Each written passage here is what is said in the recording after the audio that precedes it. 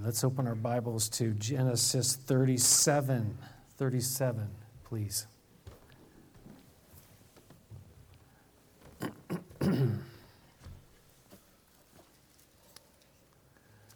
Genesis 37. We finished last time in Genesis talking about Jacob and his last days, and as I said, we're following the Hall of Faith in Hebrews chapter 11, and Jacob. After Jacob comes Joseph. We'll be looking at him today. But Jacob, it's very important to think about this man. He finished well, and it says there that he finished with faith, and he trusted in the Lord Almighty. It says that he blessed, and he passed on. Really, the most important thing he had, which was his testimony about who God is and what God had done. And then it says that he worshiped. He had faith, he blessed others with his testimony, and he worshiped. And that was how he ended his life. What a beautiful, beautiful picture for you and I. I think we all want to finish well, yeah? We want to finish well. And it comes to that, faith and blessing others and worship of Yahweh El Shaddai. Looking at Joseph, I think we got a number of studies about Joseph. There's actually, in the book of Genesis, there's a whole bunch of chapters that deal with Joseph. We're not going to look at every aspect, every verse, every chapter, but overarching, I think the message that I keep getting, overarching the whole arc of Joseph is this. And we know that all things work together for good, to those who love God, to those who are called according to His purpose. I want you to keep that in mind as we look at this guy, because it doesn't always look that way. And it doesn't always look that way in your life, in my life. Like, how in the world could this ever be working out for good? But, you got to look at the whole story. And this takes place not in a matter of days or minutes. Like we're the instant society. We want to drive through and get our food right now. But God isn't on that same timetable. I don't think God invented McDonald's. I ate there a few weeks ago, and I was like, never mind. Anyways, we're looking at Joseph today. Joseph, he was a dreamer. He ended up being sold by his brothers, his own brothers. He faces all kinds of suffering, but in the end, God uses it to accomplish His purposes, God's purposes. We don't understand that, especially being in the middle of it. But Joseph was an interesting guy. Boyce writes this. He says that Joseph, we're feeding back here. Joseph was loved and hated. Hello? Favored and abused, tempted and trusted, exalted and abased, yet he didn't seem to get his eyes off God or cease to trust Him. Adversity did not harden his character. Prosperity did not ruin him. He was the same in private as in public, and he was a truly great man. Interesting. This is Joseph who we're looking at here today. So Genesis 37, we'll pick it up there.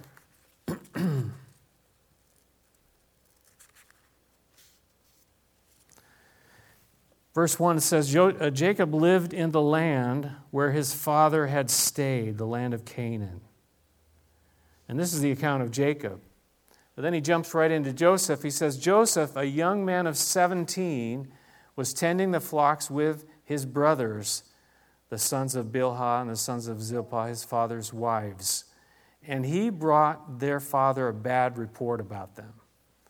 So we start off with this guy. He's only 17 years old. He's a young man, but there's something special about him. And he it says he was out there. He was tending flocks, and he brought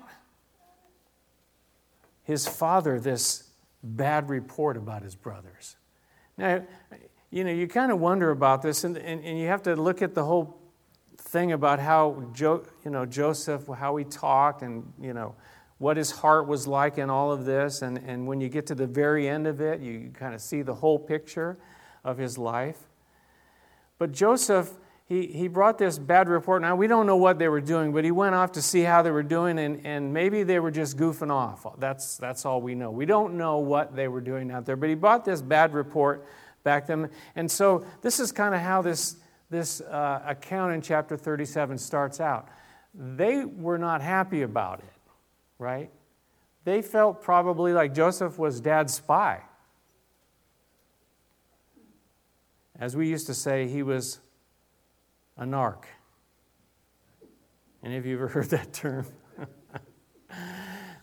My dad was a DEA agent, a true narcotics officer in the DEA, and my oldest brother was dealing drugs. And he said to him, this has nothing to do with anything except interesting. He told him, he said, if I run into you, I will have to arrest you. I will have to.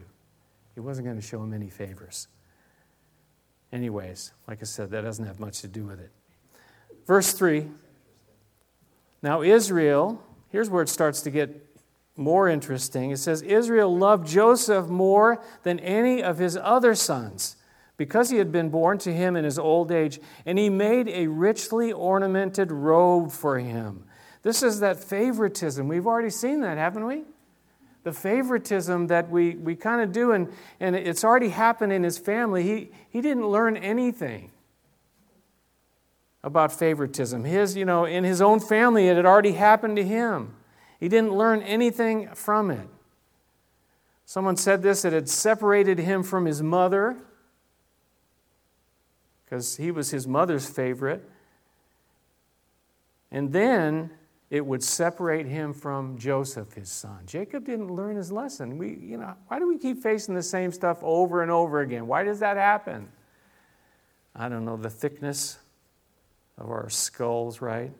Anyways, he gave him this multicolored robe, and it was kind of, it stood out. He didn't just make him his favorite, but he gave him this favored robe.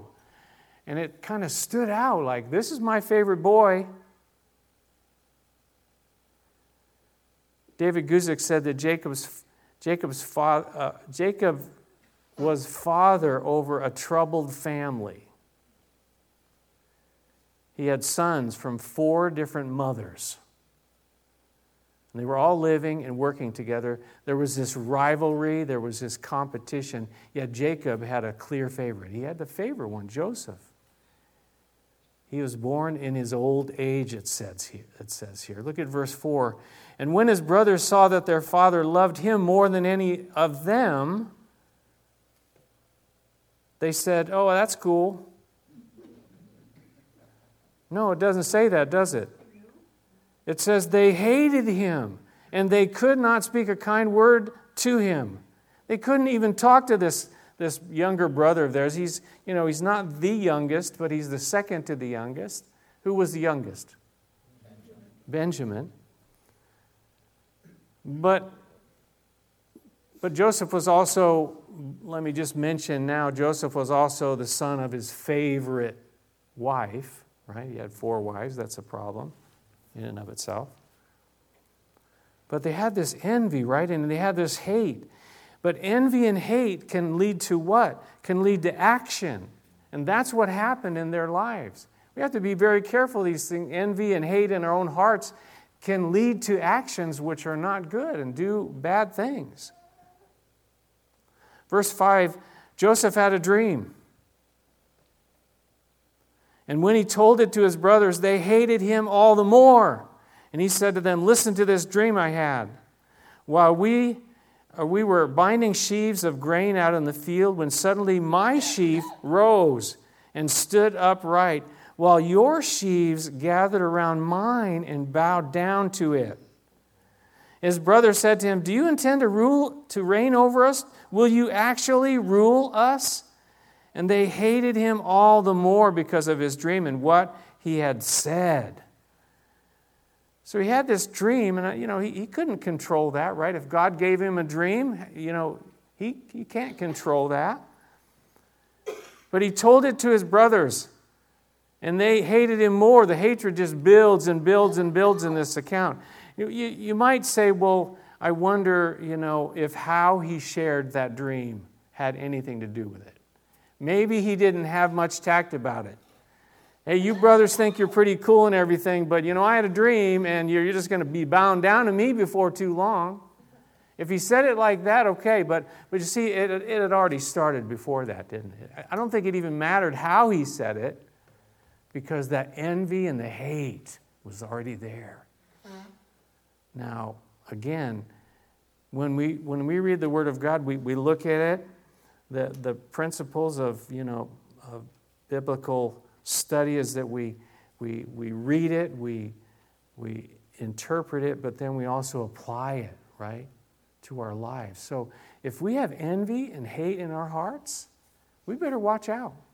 We better watch out, because it'll come out, and it gets more, and it feeds upon itself. That's what happens to these brothers here. Verse 9, he has another dream, and he told it to his brothers. You would have thought, listen, I didn't go so well the first time when I told them the first dream. Maybe I'll just keep this one to myself. But no, he says, listen, I had another dream, and this time the sun and the moon and the 11 stars were bowing down to me. In other words, not just the 11 brothers, but also mom and dad too. This is going to be, everybody's going to be bowing down to me. And when he told his father as well as his brothers, his father rebuked him. And he said, what is this dream you had? Will your mother and I and your brothers actually come and bow down to the ground before you? Now, in actuality, his real mom had already died, right? But I think the picture here is that they're all going to be bowing down before him. All of them. Anthony actually referred to it in the book of Revelation. It refers to these verses here back in the book of Revelation about the nation of Israel. But anyways, he was rebuked by his dad, and that's kind of a hard thing. I remember the story when my dad rebuked me. He didn't say, watch out, I'm going to arrest you or anything, but because I was already a believer and I wasn't doing that stuff anymore. But I was living at home and I really wasn't working very hard. In fact, I don't think I was working at all. And I still remember to this day, he took me aside, and it was at Christmas time, and I gave a little Christmas message. I said, can I give a little Christmas message? I gave this little Christmas message, and after that, he took me aside and said, you know what? That's all good and well, but, you need to get off your rear end and get busy and do something. And wow. That was a rebuke, but I took it to heart, and I got a job, and I got an apartment, and I did what I was supposed to do. Anyways, his father had rebuked him here. In verse 11, it says his brothers were jealous of him. But his father kept the matter in mind. His brothers were jealous, so they have envy, they have hatred, they have jealousy. But his father rebukes him, but his father kind of treasures these things. He keeps the matter in his mind. It kind of reminds us of Mary, the mother of Jesus, doesn't it? When all these things were being said, and it says that Mary treasured up all these things, and she pondered them in her heart. She didn't understand them all. Even though, his father rebuked him, but he still said, well, there might be something to all this. And I think that's a good lesson for us as well, that we hear these things, we read these scriptures, we get the message, and we got to treasure them up. We don't know how it's going to turn out, but hold on to it, because God might be using it in a future time, like he did here with Joseph. It was going to be a while. Verse 12, now his brothers had gone to graze their father's flocks near Shechem. And Israel said to Joseph, as you know, your brothers are grazing the flocks near Shechem. Come, I am going to send you to them. Very well, he replied. So he said to him, "Go and see if all is well with your brothers and with the flocks, and bring word back to me." And then he sent him off from the valley of Hebron. And when Joseph arrived at Shechem, a man found him wandering around in the fields and asked him, "What are you looking for?" So he sends them to his brothers. Now, we already read he'd been sent before to check on them, and he didn't bring a good report back. But his father sends him out again anyways, and he can't find them because they aren't where he thought they were supposed to be. And it says he's kind of wandering around out in the fields, and it kind of fits with Joseph being a dreamer. He's just kind of wandering around. Verse 16. He replied, "I'm looking for my brothers. Can you tell me where they are grazing their flocks?" "They have moved on from here," the man answered. "I heard them say, 'Let's go to Dothan.'" So Joseph went after his brothers and found them near Dothan. But they saw him in the distance, and before he reached them, they plotted to kill him. He finally finds his brothers, and when they see him coming, it says they plotted to kill him. Again, we've got envy, we've got jealousy, we've got hatred, and they said, "You know what? It's not just going to be the way we feel anymore. Now I'm going to do something about it." But we better watch out. Just because we have feelings doesn't mean we need to do something. But they said, "We're going to do it." They saw him in the distance. They plotted to kill him. Verse 19, here comes that dreamer.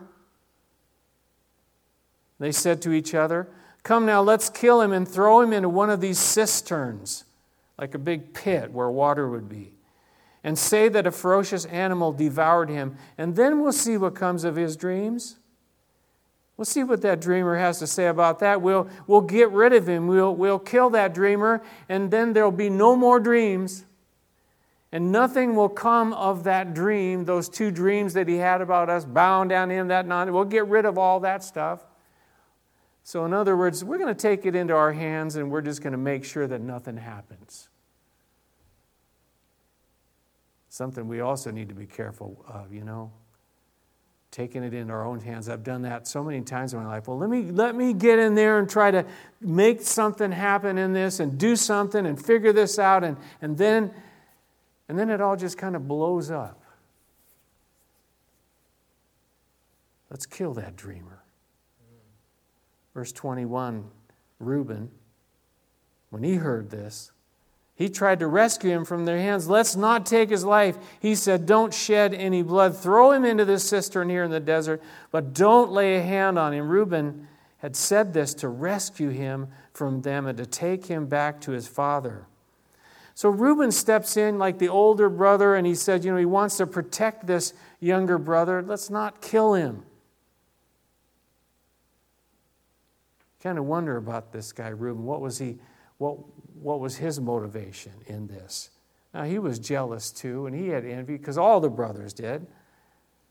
He hated him too. He didn't really he wasn't doing it because he loved Joseph. And maybe he said, let's bring him back to his father. Or that's what his plan was, to rescue him and then take him back to his father. And maybe he loved his father, but maybe it was his conscience bothering him. I got to do something. Or, we didn't read about this, but maybe he was trying to redeem himself because he did some pretty bad stuff. He was sleeping with one of his father's concubines. Maybe he's trying to redeem himself after this. And, he was going to bear the fruit of that for a long, long time. So verse 23, so when Joseph came to his brothers, and you thought the Old Testament was boring? I mean, this stuff is real. This is real life, right? This is happening today. You watch any reality show today, you're going to see all this stuff. So when Joseph came back to his brothers, or when he came to his brothers, they stripped him of his robe, the richly ornamented robe that he was wearing, and they took him and threw him into the cistern. Now the cistern was empty. There was no water in it. The first thing they do, they take that robe. It was like the symbol of everything they were angry and hated him for, and the jealousy of. They took that robe. Later on, in chapter 42, they've taken this brother, they've thrown him into this dry cistern. Unfortunately, there was no water in there. But later on in chapter 22, when they're trying to get food for everybody and they're starving, and Joseph is in this place of leadership, and they didn't know it was Joseph, but they said this. They said to one another, "Surely we are being punished because of our brother." This is years later. "We saw how distressed he was when he pleaded for his life, but we would not listen. And that's why this distress has come upon us." And Reuben replied, "Didn't I tell you not to sin against the boy? But you wouldn't listen. And now we must give an accounting for his blood." Years later, what they had done back then, it kind of still was haunting them. That thing that they had done to their brother. They never had made it right. But back into the situation here in verse 25, it says, as they sat down to eat their meal, what? They just threw their brother who was pleading for his life. They wouldn't listen, and now they said, "Let's have lunch." I mean, is this, callous? Are there no feelings? Let's have lunch. They looked up and they saw a caravan of Ishmaelites coming from Gilead. And their camels were loaded with spices and balm and myrrh, and they were on their way to take them down to Egypt. And Judah said to his brothers, "What will we gain if we kill our brother and cover up his blood? Come and let's sell him to the Ishmaelites and not lay our hands on him. After all, he is our brother, our own flesh and blood." And his brothers agreed. They agreed what? What are we going to get if we just kill him? But here, if we sell him, at least we'll get some money out of the deal, right? His brothers agreed. They agreed on that. Except Reuben. Reuben appears to be not there at that particular time. Verse 28, so when the Midianite merchants came by, his brothers, they pulled Joseph up out of the cistern.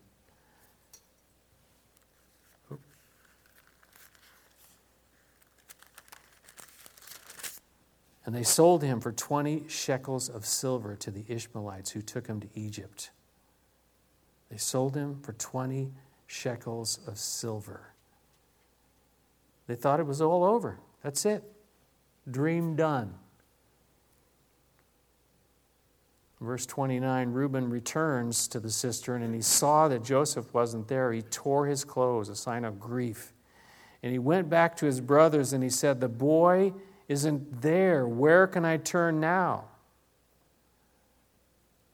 The boy isn't there. Where can I turn? What am I going to do?" Verse 31, then they got Joseph's robe. That's that robe again. And they slaughtered a goat, and they dipped the robe in the blood. And they took the ornamented robe back to their father, and they said, "We found this. Examine it to see whether it is your son's robe." Can you believe that? It's that robe again, and they dip it in this blood, and what is it? It's deception. More deception. People who study these things, they point out that many years before, Jacob had slain a goat, right, to deceive his own father, and now his own sons deceive him the same way. Jacob deceived his father. Jacob was deceived by his uncle. And now his own sons deceive him. Wow. And you thought your family was dysfunctional. Verse 33, we're almost done here.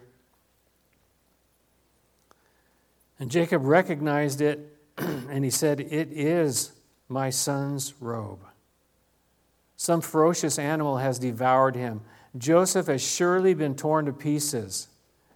Then Jacob tore his clothes, and he put on sackcloth, and he mourned for his son many days. He saw that robe. He knew it was his son's. They knew it was too, of course, because they had done all this. But they said, well, you check it out, see if it is. But he puts on sackcloth this morning. He tears his own clothes. And what did he believe at that moment in time? He believed that Joseph was dead. And it hit him hard. But he didn't just believe he was dead right then. He believed he was dead for the next 22 years. He believed he was dead.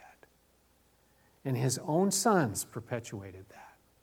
His own sons let him believe that for 22 years. And they never would have brought it up. You wonder, the grief that he felt. You wonder if maybe he blamed himself for sending, Joseph out alone to check on his brothers. Maybe he was full of, guilt. When things were going bad later and they didn't have any food to eat, he says in chapter 42, he said, everything is against me. Jacob says, everything is against me. And he's referring to the fact that it all had happened and that he'd lost Joseph and he was, in danger of losing some of his other kids, but they needed to eat, they needed food. But Warren Wiersbe points it out. He thought everything was against him, but in reality, everything was working for him. Everything was working for him.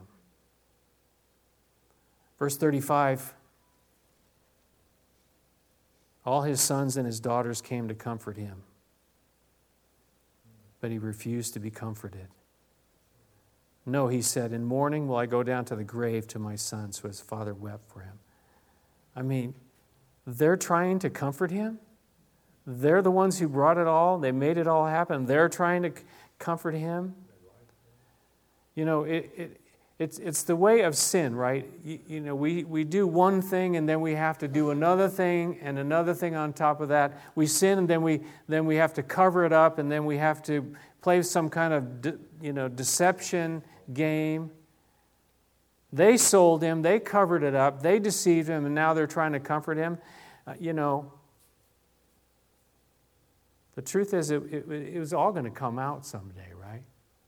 If you read ahead, and I challenge you to read ahead, maybe you've already read the rest of the story, but it's all going to come out.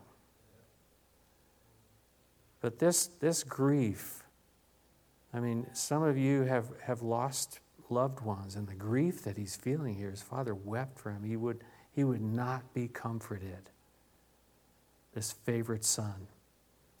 Verse 36, meanwhile, the Midianites sold Joseph in Egypt to Potiphar, one of Pharaoh's officials, the captain of the guard. Meanwhile, they're having this family drama back here, and Joseph's on the road, with this caravan of traders, and they say, their whole business was buying and selling, right? And so they're not going to keep Joseph, and they sold him to this guy, Potiphar. Joseph, the dreamer. You think Joseph was suffering through all of this? But again, Romans 8:28, God works all things together for good. A Bible teacher, Larry Richards, said this. He said, Joseph suffered injustice after injustice, yet he persevered. And his faith was ultimately rewarded. Joseph realized that God had used each painful experience to accomplish good. God is truly capable of transforming all things in our experience so that they work good. We're still in the middle of all this in chapter 37. You got to really almost get to the very end, chapter 50, to kind of see and Joseph's heart and Joseph's understanding of it all. But it was difficult for him in the middle of all this. But you see in this family, you see the favoritism, you see the envy and the jealousy, the hatred, and the hurting of each other. These sons, they hurt their father deeply, but they weren't going to say, well, Dad, we did it, and let's go try to find him or anything else like that. They let it go on, this deception, for 22 years. this family, the family of Israel, the family of Jacob, this drama, this deception, deceit. How could anything good happen out of this? Out of what they did to their brother. How could anything possibly good come out of that? Well, God is bigger than all that, isn't he? God is even bigger than the stupid things that you and I do. David Guzik, we'll finish with this quote from David Guzik. He said this, favoritism, he said this, starting with God's word to everyone is this: your messed up family, past, present, and future, does not mean that God has forsaken you or that some cloud has come over you that will never pass. God works in and through difficult and messed up families. That should give us all hope, really. God can still work, and God will work, and no matter how bad it's been, no matter how bad it might be now, even what might happen in the future, God can still work, and God will work, even with our messed up. I talk about my family. It is a messed up family. That's why I can relate to what David Guzik's saying here. God can do amazing things in spite of. Why? Because of Romans 8:28. All things work together for good. It's not the end of the story, but there's a lot more to come in the life of Joseph. But we'll see. We're going to look at chapter 39 next time, where Joseph, despite what had happened to him, he works hard. And it says God's hand was upon him. Even in his difficult circumstances, God's hand was upon him. And then he faces this radical test of temptation. And how does he deal with that? We're going to look at that next time. But God uses it all, and God has a plan and a purpose. And he has a plan and a purpose for you too, for me too. Let's pray together, shall we?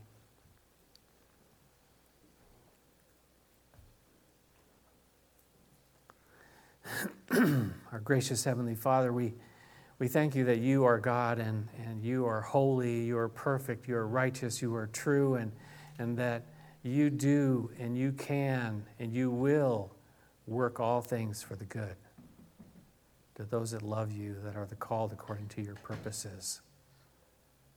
We don't know how you can do that. And maybe there's stuff going on in our lives and we just can't even see how that could ever turn into something good. It's just not possible in our minds, in our thinking. But God, you have a bigger plan, and your ways are higher than our ways. Your thoughts are higher than our thoughts. Great as the heavens are above the earth, so are your ways and your thoughts greater and higher than ours. Your word says, trust you with all our hearts and lean not on our own understanding. Acknowledge you in all our ways, and you will direct our paths. You're going to work it out.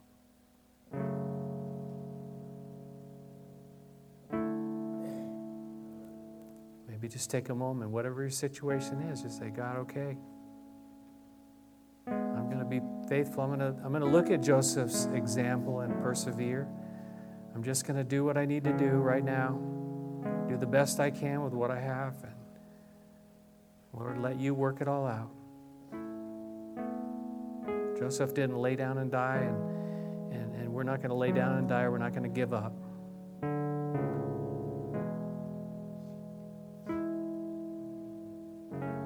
Let it be a word of encouragement for every one of us. By faith. By faith we walk, not by sight. Father, I pray here too for any, I just want to give it an opportunity for any that don't know your Son Jesus, who you sent to be the Savior of the world. Today, you can have hope. You can have the hope that comes through trusting Him, through receiving Him into your heart and life today. Just ask Him. Just ask Him to come in. And He will. In Jesus' name, amen. Let's stand and sing together, shall we?